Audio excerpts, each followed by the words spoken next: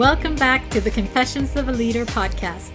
I'm your host, C. Priscilla, and today we're going to talk about the second content pillar that this podcast is built on, and that's connection. It's about the impact of connecting with ourselves and with those around us.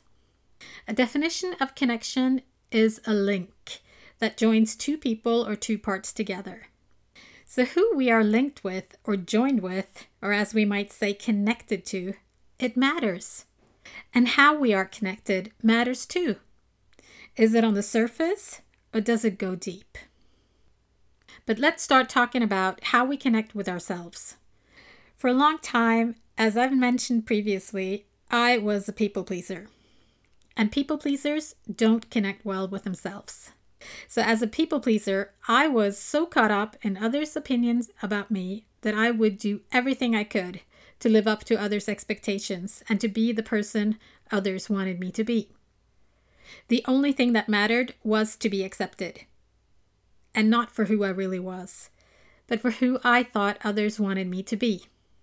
The problem with that is that if we do that long enough, we start to lose track of who we really are, who we were conditioned in our DNA to be.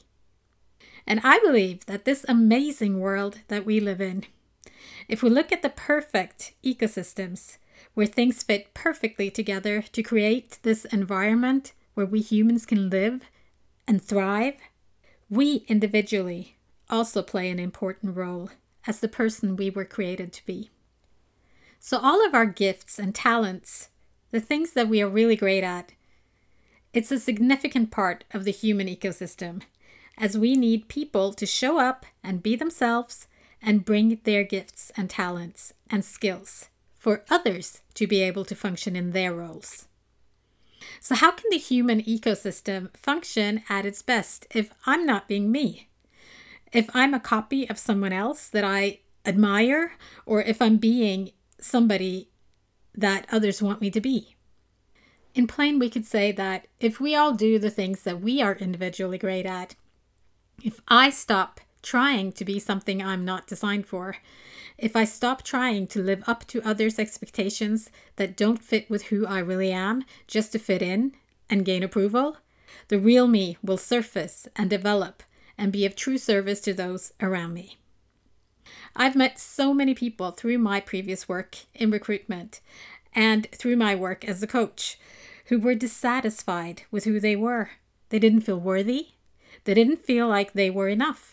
And they were always comparing themselves to others who they viewed as more successful, more worthy, and more than enough.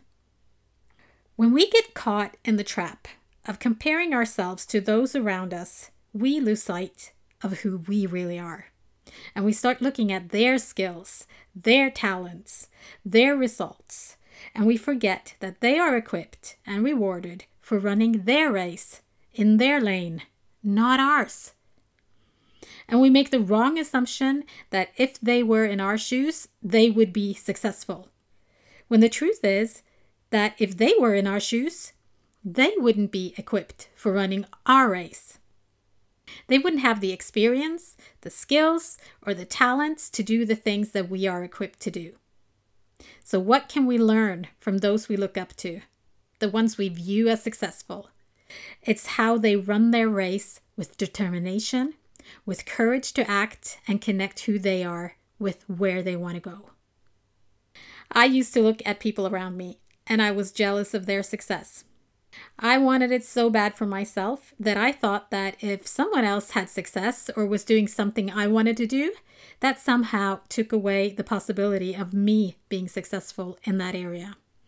Like there was a limited supply of success, and if someone else became successful before me in that area, that meant they had beaten me to success. And I've also seen this with kids. They believe that if somebody gets something that they want, that means there's not anything left for them. The truth is that it's actually the other way around. If others are having success in an area that we want success in ourselves, it is actually proof of the possibility of us having success in that same area.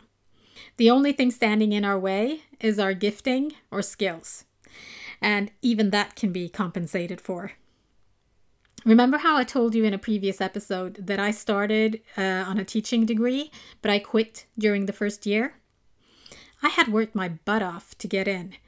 And the last year in high school, all I did was work and study. My social life was nearly non-existent.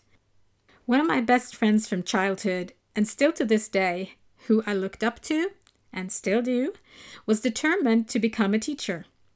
And since I had no connection to a vision for my own life, I adopted hers.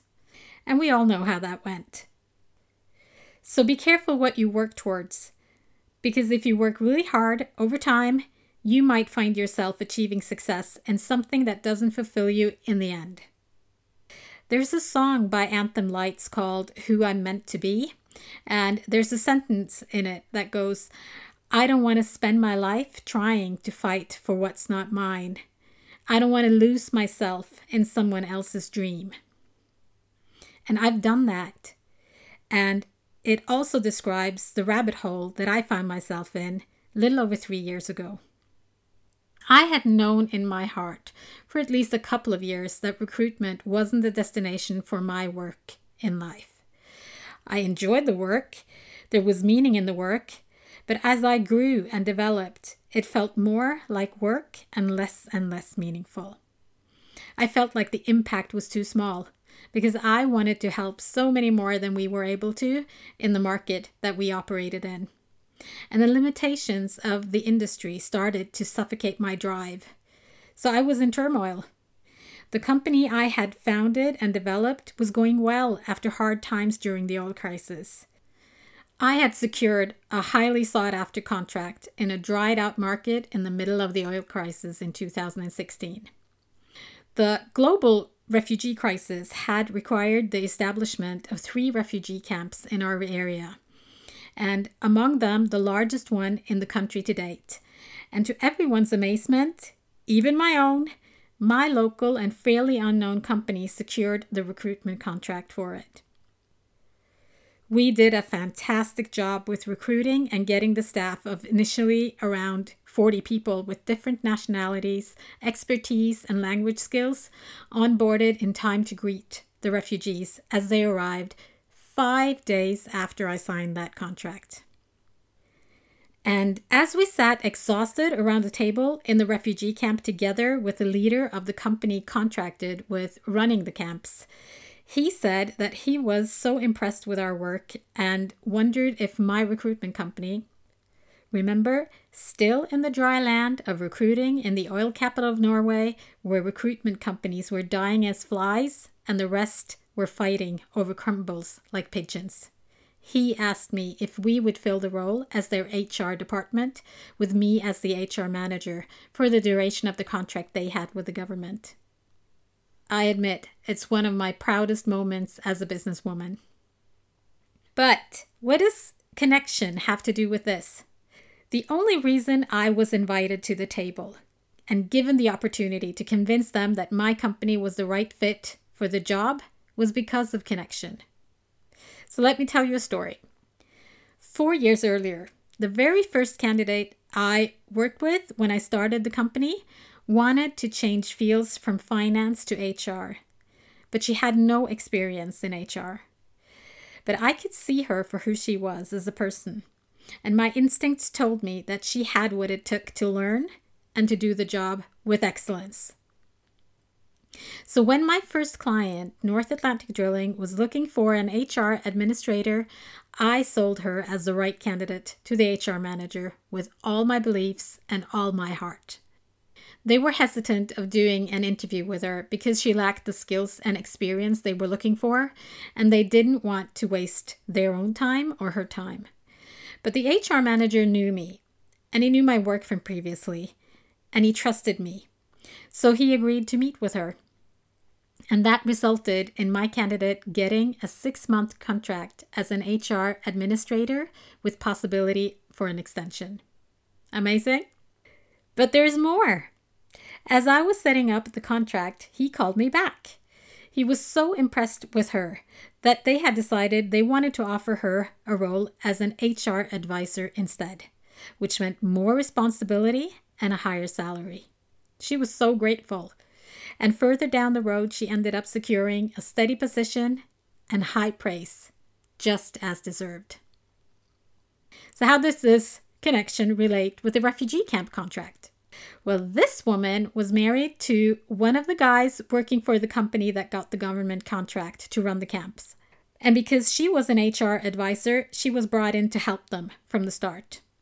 And when they saw that they needed someone to collaborate with on recruitment, she had said that the only person she wanted to work with was me.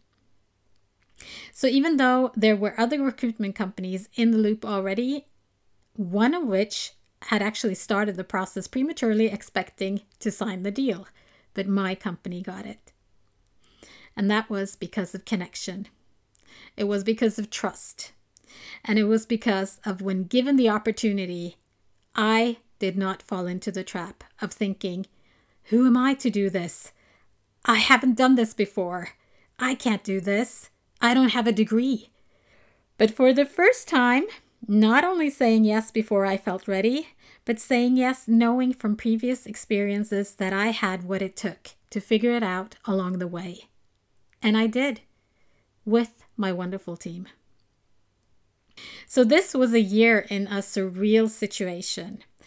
And when the camps closed and the dust settled, I had to make a decision.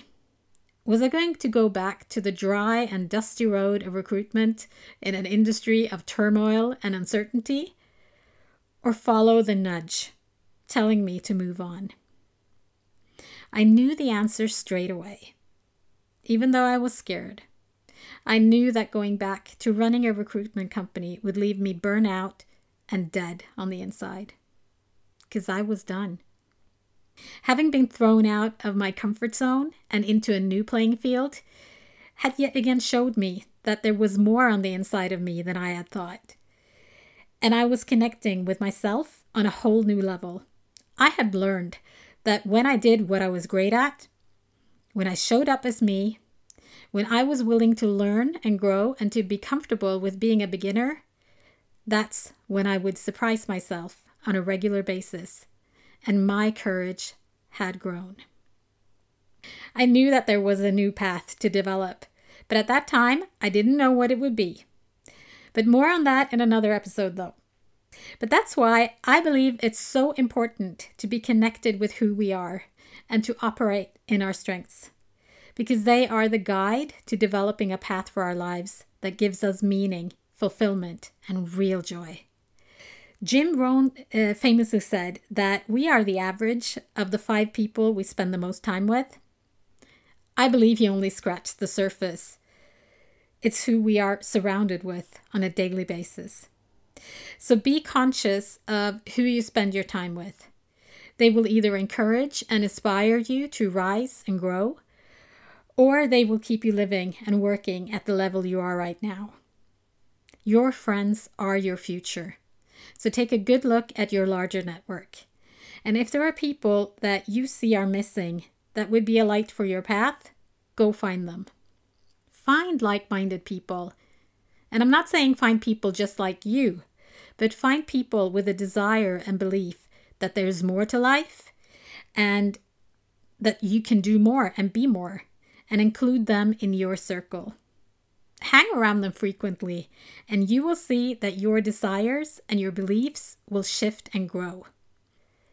And also examine, are there people around you that you need to let go of, who try to keep you small, just so they can continue to live comfortably where they are?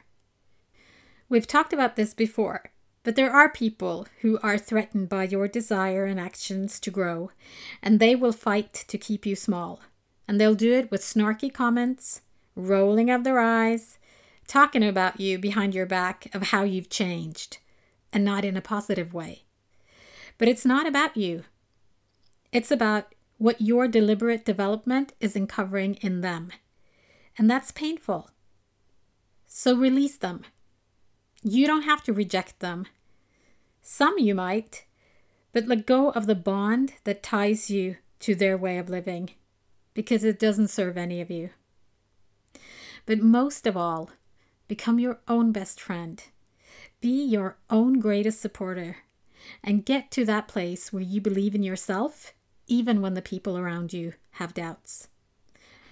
I personally never thought I'd come to that place myself, but I have.